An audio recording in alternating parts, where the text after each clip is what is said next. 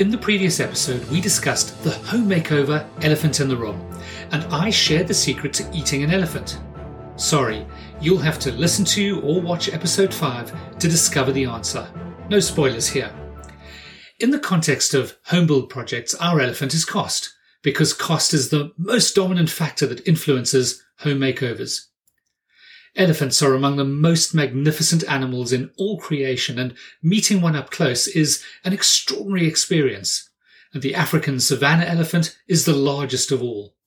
A few years ago, I was privileged to meet and feed one by hand, quite beyond anything I had ever dreamed of doing. I know, unbelievable, an absolute joy. The imposing but gentle giant rumbled quietly to herself as I literally placed handfuls of food into her open mouth. Mostly, we regard elephants with awe and we appreciate their dignity and epic stature, although they can also be unexpectedly hilarious. I remember seeing a video of elephants that had eaten fermented amarula fruit, staggering around like Friday night drunks. And there's a delightful clip on YouTube of a baby elephant chasing birds, just like a hyperactive toddler falling over his feet and trunk and ending up collapsed in a tangle. But with their enormous strength, elephants can also cause catastrophic havoc in the wild when they devastate crops and trample villages. And that's not funny at all. Talking of catastrophes, if you've listened to episode 1 of Home Makeover Project Secrets, then you've heard the sorry tale of my own House of Horrors home makeover that went badly wrong. A particularly ugly part of our story, which I haven't shared in detail before, was how a herd of elephants almost derailed our project. Yes, not just one elephant, but a whole herd. And I'll tell you what happened in just a few moments. Hello, and welcome to Home Makeover Project Secrets, the show that equips homeowners with the skills and understanding to execute successful home projects, that goes behind the scenes of home build projects to unlock the secrets and share insider tips and strategies to save money and time on any and every home project. What you learn will give you the confidence to embark boldly on your next project, and you'll know what to do so your story has the happy dream home ending you deserve. I'm your host, Andrew Phillips.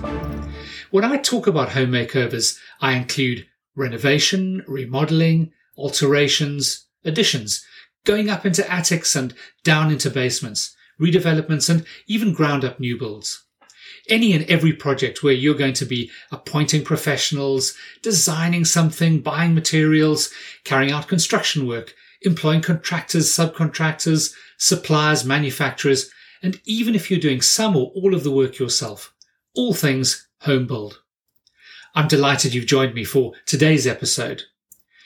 Because we're dealing with what might be quite complicated information, especially if you're unfamiliar with some of the terminology and processes, the show notes and transcript will be uploaded to our website at www.thediypm.com, so you can easily revisit any episode and refer to the key information shared each week.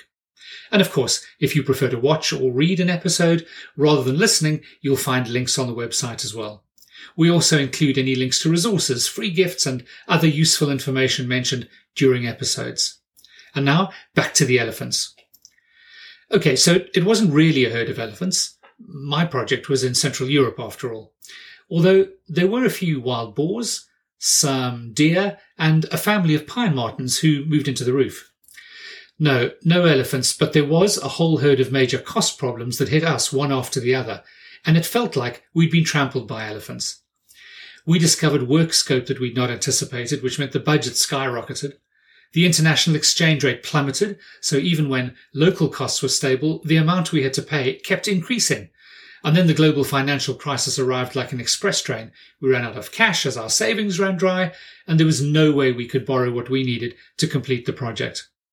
We literally hit the wall. All work stopped dead. And our half-wrecked property that looked like a bomb site midway through the demolition sat silent and uninhabitable. I could literally see no way out.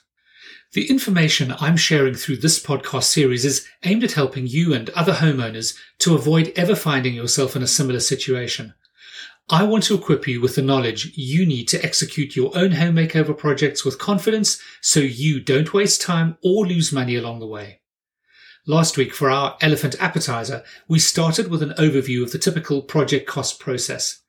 This week, we're going to pause for breath and explore some of the detail, a bit like checking out the ingredients in the chef's shopping basket.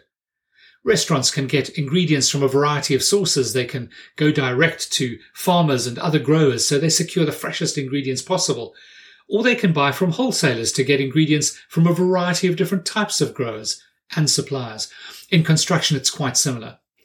When you run a project, costs arise in two principal ways, and on most projects there will be a combination of both. We'll call these direct costs and contractor costs. Direct costs arise when you buy stuff yourself from a manufacturer, supplier, or retailer. Contractor costs, by contrast, arise when you buy stuff through a contractor, or rather, you pay the contractor for stuff the contractor has bought and often assembles, fixes, or fits on your behalf. And the contractor in this instance may themselves be a general or main contractor, or a subcontractor, or a supplier or manufacturer. As part of the contractor's services, they typically add value to the raw materials they purchase for you, like buying the fixtures and fittings for a bathroom, the baths, the pipes, the shower tray, the sliding glass door, the faucets or taps, and so on, and then installing them into your new ensuite master bathroom. In doing so, they add their skilled expertise and labour into the project. So contractor costs are likely to be a composite total of various elements. Typically, anything you buy direct should be cheaper than if you buy it from a contractor. Why? Because the contractor, like any business, should be making a profit working for you, and so will add their overheads and profit margin onto the net cost.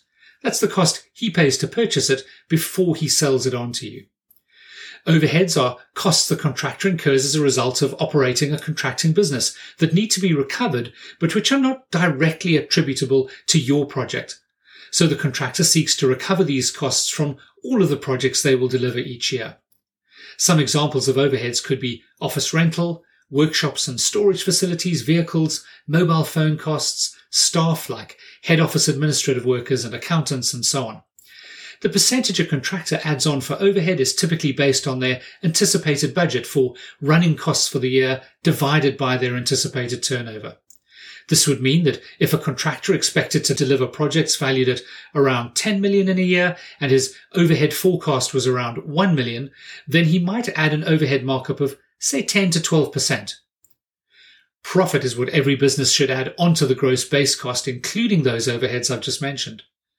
Profits can vary from contractor to contractor and from industry to industry.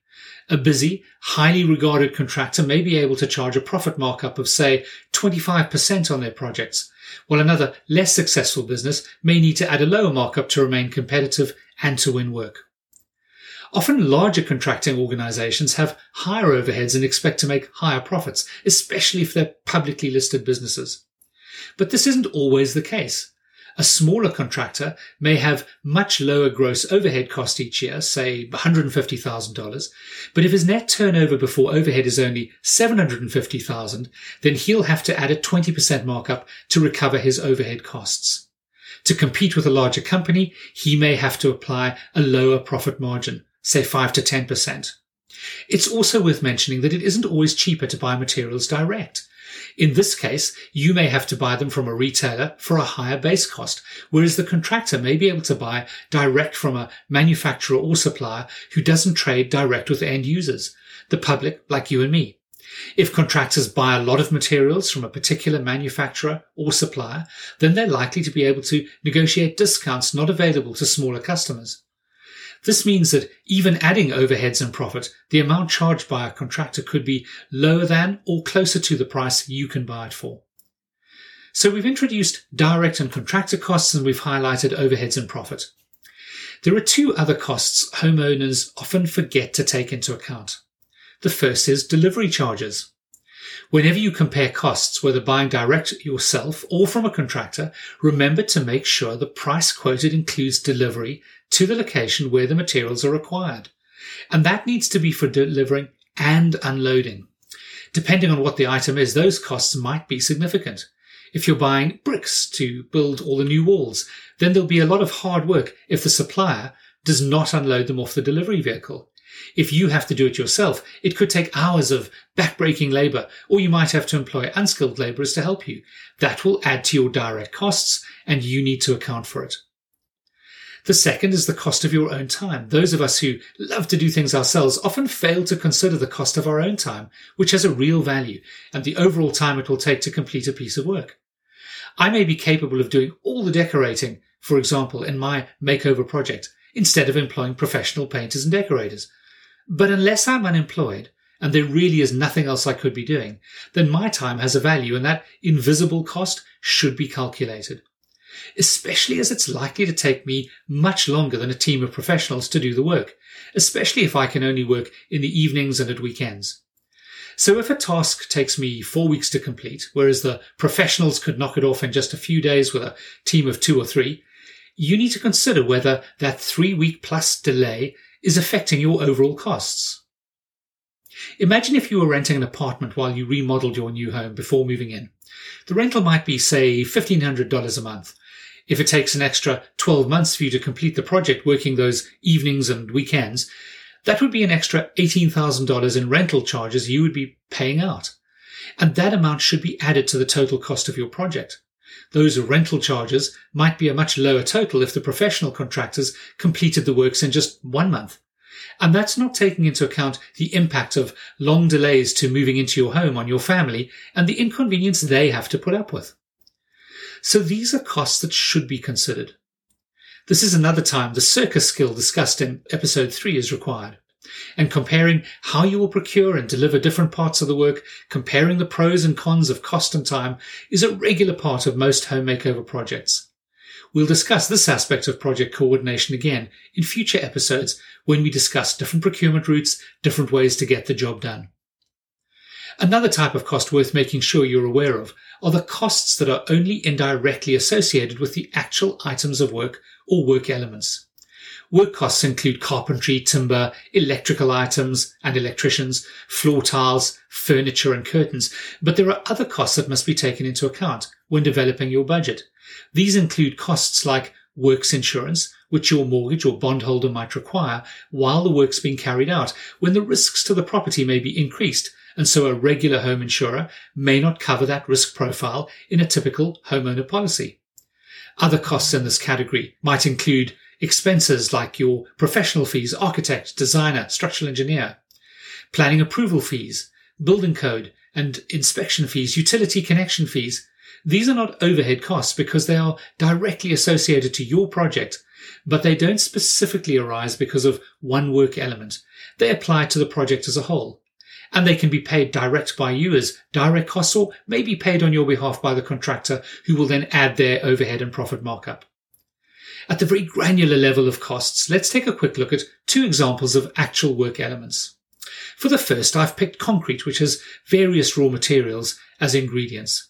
Concrete is often used for floor and roof slabs, beams and columns and so on. To make concrete, there are 3 principal components: materials, labour and plant or machinery, which may also be referred to as tools or equipment. There are 3 main raw materials. These are sand, stone aggregate and cement, with of course water, which is added during mixing.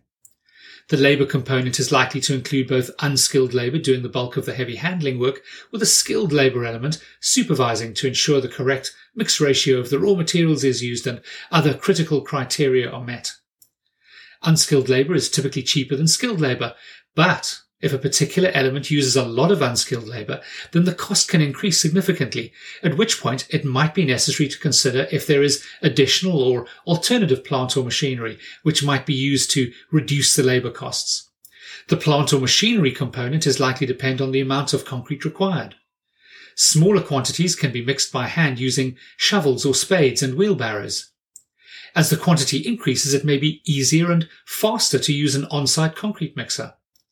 Once the quantity becomes significant and speed of delivery and placing it becomes relevant, then concrete manufactured off-site and delivered to site ready mixed in a specialized delivery vehicle is typically the way to go. Hand mix is usually cheaper than using a cement mixer, which is again cheaper than a ready mixed alternative, but again scale and time requirements will affect this. Mixing a large quantity on site by hand with lots of labour may actually end up costing much more and take way too long. For the second example, I've picked a new doorway. We'll assume the opening has been made already, and so now we want to install a new door. So let's start with the materials. First the door, then the frame, and finally the hardware or ironmongery. That includes the handles, the hinges, and maybe a lock. In some cases, you might buy the whole unit, the door, the frame, and the hardware from just one specialist manufacturer. If you're looking for something very unique or very specific for the design or location, you might actually fabricate the door yourself on site, but more typically we buy a ready-made door.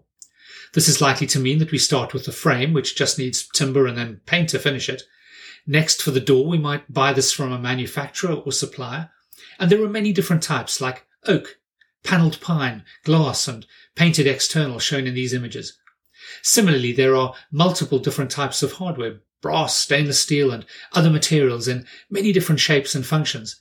These are also usually procured from manufacturers, suppliers, or retailers. The labour required for fitting the new doorway is likely to include a finishing carpenter and a painter or decorator for the frame. The same finishing carpenter will probably also be able to hang the door and fit the hardware. Typically, the carpenter and painter decorator will just use small tools as opposed to major plant or machinery. Of course, if this is a major project with, say, 25 or 50 doors, then a forklift or even a crane might be needed to move pallets of doors around the site.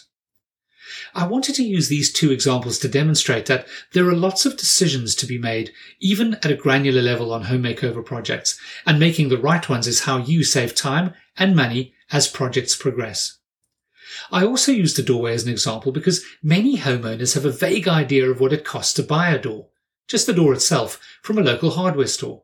Let's say $150. But when the contractor provides a price to install the door, they may quote, say, $760. The homeowner falls over in horror, spluttering and choking with rage. How could it possibly cost $760? Well, from what we've discussed today, now you know. The frame is extra, another $75. The labour to make up the frame and fit it, to hang the door and fit the hardware, another $125. Then the decorator costs a further $100 and his paint is $25. Add to that the hardware at $75 and you get to $550. Now we need to add $50 for picking up the materials from the suppliers and delivering them to site. On top of the total, the contractor adds 10% overhead at $60, and then his profit markup of 15%, which is about $100, and the overall total is therefore around $760. While the homeowner wasn't wrong that he could go buy a door for $150, that was literally just for the door, but the contractor's price is to supply and install the door and frame, decorated, hung complete, with all the hardware fitted, and it will be executed quickly and professionally. A last cost to mention, also very real but not immediately obvious, is a risk-related cost. This is the cost of making mistakes. When a homeowner goes shopping to buy materials like a door, they may not realize that the door needs to achieve a certain fire rating, and it will need to be a particular size to fit the new opening. And when buying door handles, hinges and locks, there are many things that can go wrong.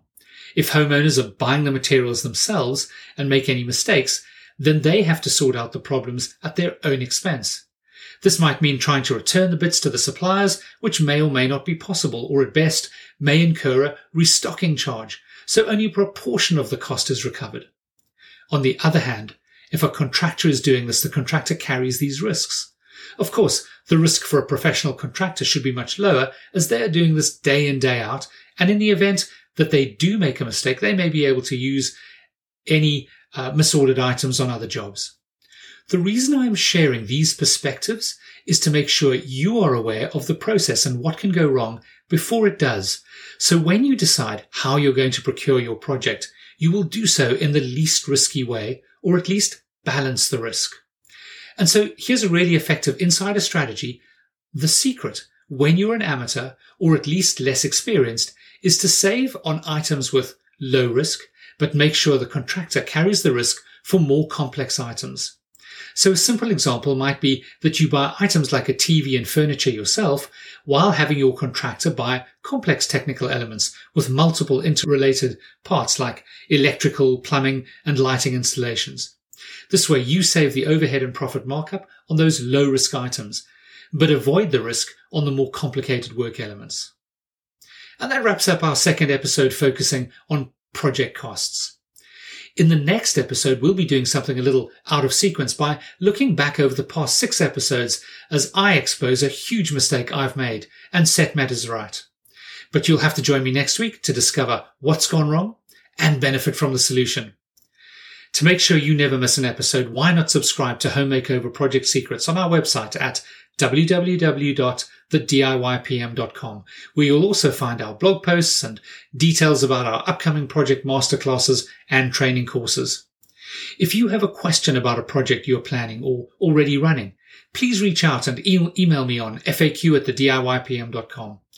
If you have a challenge to overcome, then I can just about guarantee others are also facing the same or similar challenges. We'll be answering listener questions in FAQ episodes every few weeks, and here is an early warning that we have an FAQ episode coming up. It's always reassuring to know you're not the only one battling away.